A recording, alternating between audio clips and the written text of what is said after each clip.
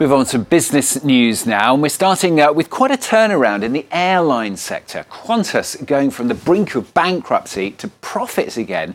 This is in just a few years. Well, Sean Pellegrin is on set to tell us how they've done it. That's right, Stuart. The Australian flag carrier airline has now fully recovered from the losses incurred during the pandemic.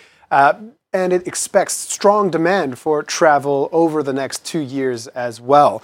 Now, the company accumulated losses equivalent to €4.5 billion because of COVID-19, with lockdowns preventing people from flying in Australia, closing down state and international borders. It was at one point just weeks away from bankruptcy, but in the 6 months to December, before tax profits hit a figure of 1.4 billion Australian dollars, or close to 920 million euros. In 2021, though, the company generated losses equivalent to 1.17 billion euros, while only generating a small profit of 79 million euros in 2020.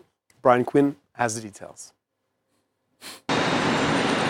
Flying high in the land down under, Qantas has posted pre-tax profits of just over 1.4 billion Australian dollars, roughly 920 million euros, for the 6 months ending in December. CEO Alan Joyce says it's clear skies ahead for Australia's flagship carrier. While interest rates and inflation are expected to hit discretionary spending at some point, we've yet to see any signs of that in our bookings, in our forward bookings. In fact, the research shows that travel is one area that people want to prioritise over the next 12 months. Rebounding demand for air travel helped boost overall revenues to 6.4 billion euros, triple the previous year's figure. It's the company's first return to profitability since the pandemic hit, as Australia implemented some of the world's strictest travel restrictions. Not everyone is cheering, though. Labour lawmakers have accused Qantas of profiteering, with ticket prices now 20% higher than in 2021. Executives blame high fuel prices and increased demand. The company is also fighting a ruling that it illegally outsourced 1,700 jobs as it laid off thousands of workers early in the pandemic. Qantas received some $2 billion in taxpayer COVID funds while paying out lavish executive bonuses. Its reputation for reliability and efficiency, meanwhile, has been battered by a flood of cancellations, delays, and lost bags. Investors poured over minutes of the last U.S. Federal Reserve meeting when they were published on Wednesday, looking for clues on the direction of monetary policy. The fight to bring down inflation to the target 2% still the main driver for the Fed, although the majority of its officials support a slowdown in the pace of interest rate rises to 0.25 percentage points.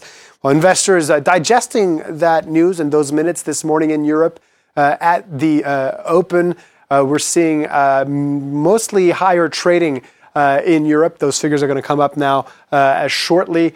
For that, there we go. See the DAX in Frankfurt up by 1/3%. The Paris CAC 40 up just under that much. The FTSE in London, though, down. And we're seeing mixed trading in Asia as well. The Nikkei in Tokyo closed for the Emperor's birthday, national holiday.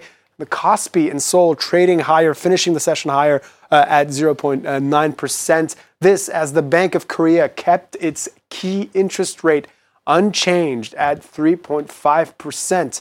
After a year of rate hikes, the move coming after South Korea's GDP contracted slightly around 0.4% in the last quarter. To South Africa now, where Eskom chief Andre de Ruyter has been ousted from his post with immediate effect, even as he was scheduled to leave in a month. The former head of the country's state-owned utility had just given a televised interview where he accused politicians from the ruling African National Congress of engaging in corruption that has worsened the rolling blackouts that have been a near daily occurrence in the country lately. De Ruyter has previously survived an alleged assassination attempt by cyanide-laced coffee. And let's end with sandwich chain Subway trying to plug into other revenue streams and make a buck out of the transition to electric. The company is planning to build so-called oases complete with green spaces, playgrounds, and bathrooms where people can charge their electric vehicles. It's partnering with startup Gen Z EV Solutions on this project. The plan is to start with smaller stations in the U.S. with franchise holders this year and then see how it goes. Back to you, Stuart. Yeah, that looked very strange, is the only word I can think of looking at those images behind you there, Charles. Thank you very much, Charles. Charles Pellegrin with the business news for us on France 24.